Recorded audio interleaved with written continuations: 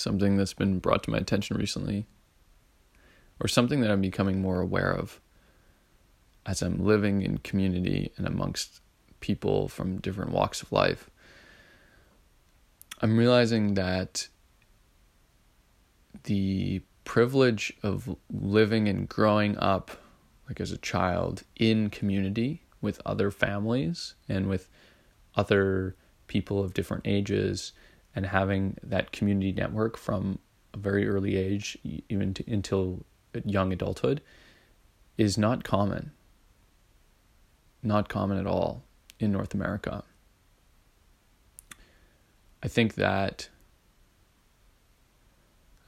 part of me thinks that maybe I took it for granted a little bit, or maybe I just didn't appreciate it enough, but there's definitely a part of me that assumed growing up that that was the norm, that it was normal to be in community as a kid and to have community resources and other families supporting you all throughout childhood development and early adulthood. I thought that was normal because I grew up in it. I mean, naturally, that makes sense. But it seems like that's not true. The more and more people I talk to, like, that's completely abnormal, especially in Western society and growing up in a city. Like, that's not something that most people have. I think a lot of people have close family relatives and even maybe extended family relatives that they see from time to time, but or maybe frequently, and friends, of course, but maybe not. Maybe living in community is a unique experience. And let me just explain what I mean by that. I grew up in my own family, which has, there's 3 siblings, 2 parents, 5 of us. And then we have grandparents and cousins, maybe a group of 15 to 20 in total. And I grew up in Edmonton. My family grew up in Edmonton. And we had a group of about 3 or 4 or 5 other families that we were really close with from very early ages. Actually, all our parents were friends before they had kids, and they even kind of timed it out so that all of their kids were born in similar age groups. So these 4 or 5 families that we all would hang out together from a young age, we grew up with sisters and brothers from different families. I have my own siblings in my family, but I also feel like I have these siblings or cousins who are from other families, but I would spend tons of time with. We would hang out very frequently, and we would always have gatherings, and we would always go to summer camps together, and we would go to lake properties, and we were just very interconnected and interwoven.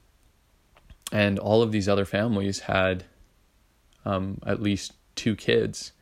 So there was just this pool of young kids of various ages, and then adults, and then grandparents that kind of had this really beautiful interconnected lifestyle growing up in Edmonton.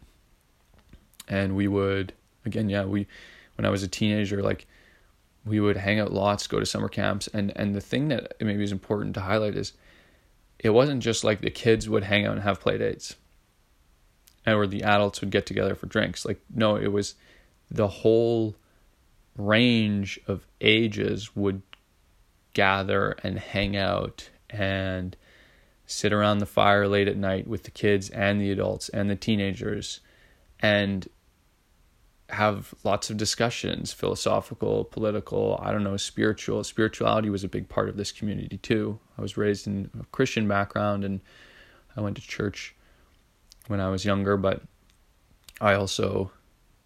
we moved away from that at some point, and we kind of formed our own version of Christian spirituality within this community. And so a lot of our gathering too is spiritually focused. How can we find a way to live that's fulfilling and aligned with some sort of mission and greater purpose. And as a kid, I was always involved in this. I was friends with my parents' friends and friends with my parents' friends' kids. And there's just this incredible interconnectedness that we had. And up until COVID, actually, this was my life. And I had friends outside of this network too. I tend to be a very social person, but this group of families really shaped me, and I would credit this community circle for being the mentorship in my early development and for helping me develop in the ways that I did. I think a lot of my maturity comes from that. A lot of my maturity and ability to connect with people of different ages and different belief systems and different personalities, because that's the thing about living in community is you get to experience that. If you just live in a single household and you don't have, I mean, you run into people all the time living in a city, but you don't necessarily have really intimate connections and intimate moments with all these strangers. Living in a community, you have a lot of intimate and close moments with a lot more people than just your immediate family. And that teaches you a lot, taught me a lot. So I'm really grateful that I had this. And I think I've only just realized through COVID how special this was, how valuable this was, how abnormal maybe this was. And I'm not saying this to degrade anyone's personal life or childhood. I'm saying this as a personal point of reflection and process, trying to understand some of the things that happened to me in COVID, trying to understand why I felt so devastated and angry when the world went into isolation and lockdown. Like, to me, life needs interconnectedness. Humans need interconnectedness. And I got all of my creative energy, all of my will to live and excitement about the world and life came from this community culture that we had created. It came from having touch points with people on a daily basis, on a weekly basis, like having these close physical human interactions with this community that was connected and knew each other. And when COVID happened, I feel like our community kind of shut down. There was a lot of different opinions about what to do. There was a lot of fear because we're so interconnected, and we all tend to have larger families and larger age ranges. Like, these other families that we were connected with, they all have grandparents. I have grandparents. And there was different opinions on how to manage this social interconnectedness at a time of crisis, when the pandemic was at its worst and when the government was imposing strict regulations. What do? How do you protect the people that you love while still protecting this almost sacred community gathering that has actually shaped me? Like, how do you balance those things? And that's a really hard question. There's no immediate or objective answer to that in my mind. But I think what I would say is, regardless of beliefs, what happened in reality was, in my experience, this community kind of withdrew and retracted. The community that I knew that I had from day one to when I was 24, 25, this community of spiritual pursuit, vocation, love, communication, harmony, kind of withered. I mean, some of it was written in law. You couldn't go to each other's houses. You could only hang out with one or two other people outside of your household. I mean, I forget the numbers, but something like that. Like, there were periods of time in Edmonton that was reality. And that alone is enough to devastate community in life. And there were large rifts that have been created between us and our group and me and many people. Like, I think everyone feels this. I would imagine that there have been rifts that have been created in society and in between close relationships or previously existing close relationships that have had to work through these troubling times disconnected. The whole idea about social isolation is that it disconnects you. COVID was a time of disconnecting. And no, Zoom calls do not replace physical interactions. Phone calls don't either. There is no replacement for physical interactions. You cannot replace the substance of physical interactions and physical interconnectedness. The question is it worth letting go of that to potentially create more safety? And I'm not going to get into what I believe there. I will, but I won't get into the details of why I believe what I believe. But for me, I think in seeing people's reactions and the way people handled COVID, I'm led to believe a couple things. The first of which is that it seems clear to me that the world doesn't value community and interconnectedness and intimacy in the way that I do. And that shocked me. I didn't know that. I actually, like I said before, I grew up thinking community was the norm. Thinking that for whatever reason, people grew up in these socially rich, interconnected webs. And I'm not so sure that's the case. I'm not so sure a lot of people have experienced the levels of intimacy and interconnectedness I have. And my reasoning for that is two-part. In the first part, I've been talking a lot more about my childhood with friends and people that I meet while traveling, and basically anyone who's curious. And through my own experience of sharing, I've found overwhelmingly that most people report that they have never experienced that.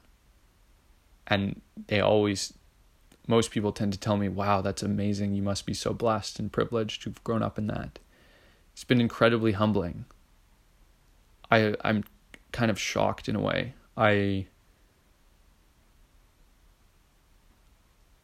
I've always thought that it was normal to have this, and now I feel like, wow, there's a lot of people who don't get this. And especially where I'm living now in community in different parts of the world, in Central America and Western Canada, like communities of 15, 20, 30 people all living and sharing space together, sharing work together, eating together, cooking together, cleaning together. Like, it seems to me that the people who have come here have really come in search of that community that they're realizing that they missed out in the development of their early life. So, of course, I'm also seeing a biased sample set, but it still goes to show that there are a lot of people out there who didn't experience community the way that I did, and who are sad about that and looking to repair things in a sense. And the other part of why I'm coming to believe that my childhood and my growing up was not entirely normal is just the way that people reacted to the isolation policies that we implemented across the country, across the world. Most people said yes. Most people said okay. Most people didn't bat an eye. Or not that I noticed. Some people cheered it on. Some people said this is entirely necessary and there is no objection to locking down and having isolation. Some people still want that. Seems outright crazy to me.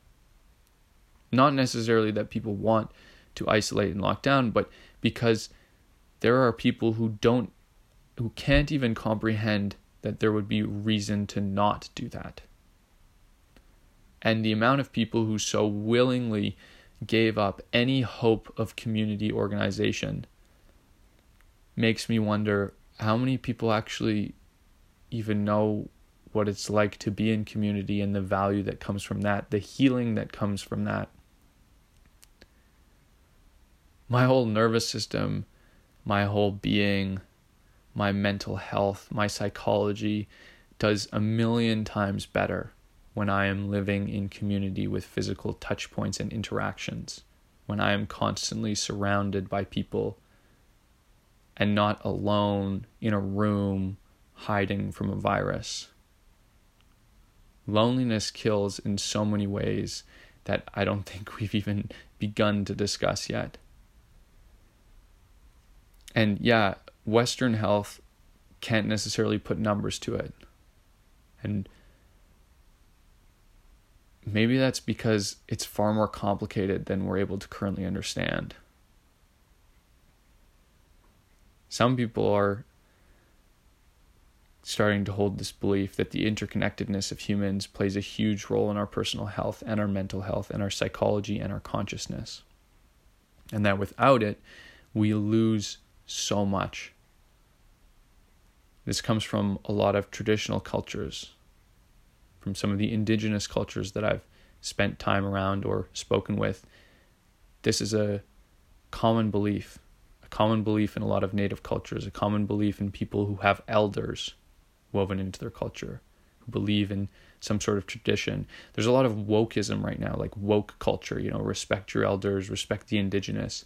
And I don't know, it's kind of funny to me. It feels like when COVID happened, like all that woke mentality got thrown out the window. Like, what do you think the elders would have to say about all this? About giving up community? I'm not convinced that they would say give up community at all costs. Protect yourself from COVID at all costs, including giving up community. I don't know about that one. That's not what I've seen. And it makes me sad that that's the choice that we made, that we still seem to be making. It makes me really sad. And I'm now coming to terms with the fact that I'm out of alignment with most of the world. I'm out of alignment with most people. Most people don't value community the way that I value it, the way that I think that I need it. And these are my own beliefs, my own opinions. I could be wrong. But life is opinions and conjecture and belief. And we can only do our best to understand based on what we've experienced and the opportunities we've been given. And everything in my life thus far and the experiences I'm having right now, traveling through different communities, is telling me that we are really missing out and doing a lot of damage to our culture by turning away from the community structures that we once had. How we've lost our interconnectedness. And it's killing us. Not the way that COVID kills us, but in other ways. I'm far more depressed and anxious. I have suicidal thoughts when I spend too much time alone. And the depression itself is overwhelming, and it's really hard to dig myself out of those ruts. When I'm with community, so much of that fades away. So much of that fades away. I'm so much more creative. I can make beautiful things, beautiful pieces of art. I can tackle challenging problems. And I can tackle challenging problems with other people at my side, helping me, supporting me, giving me emotional support. Like, there's so much beauty and value in it. It's hard to even put into words. It's really hard to put into words. But I know it to be true. I feel it, and I know the difference between being in community and being out of community. So I've been really humbled lately to see how different people's lives have been from mine. And I'm also really grateful incredibly grateful that I had the childhood I did. I'm incredibly grateful for the families and my own family, for my parents who raised me to believe in community, who raised me to believe that interconnectedness creates beauty, and who showed me how to create that. This community that I grew up in taught me how to live amongst others, how to be a peacemaker, how to be someone who cares and loves for others. So I'm really grateful for that.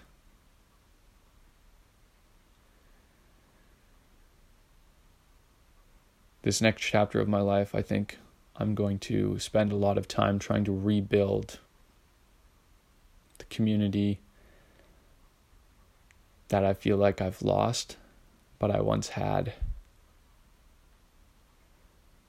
I would like to try and convince people of the importance of community so that the Western world can come to know its value and come to use it as a point of power and healing for everyone to be a part of.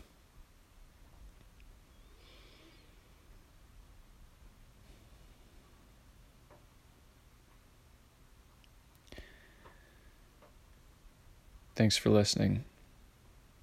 My name is Christopher, and this is my thought journal.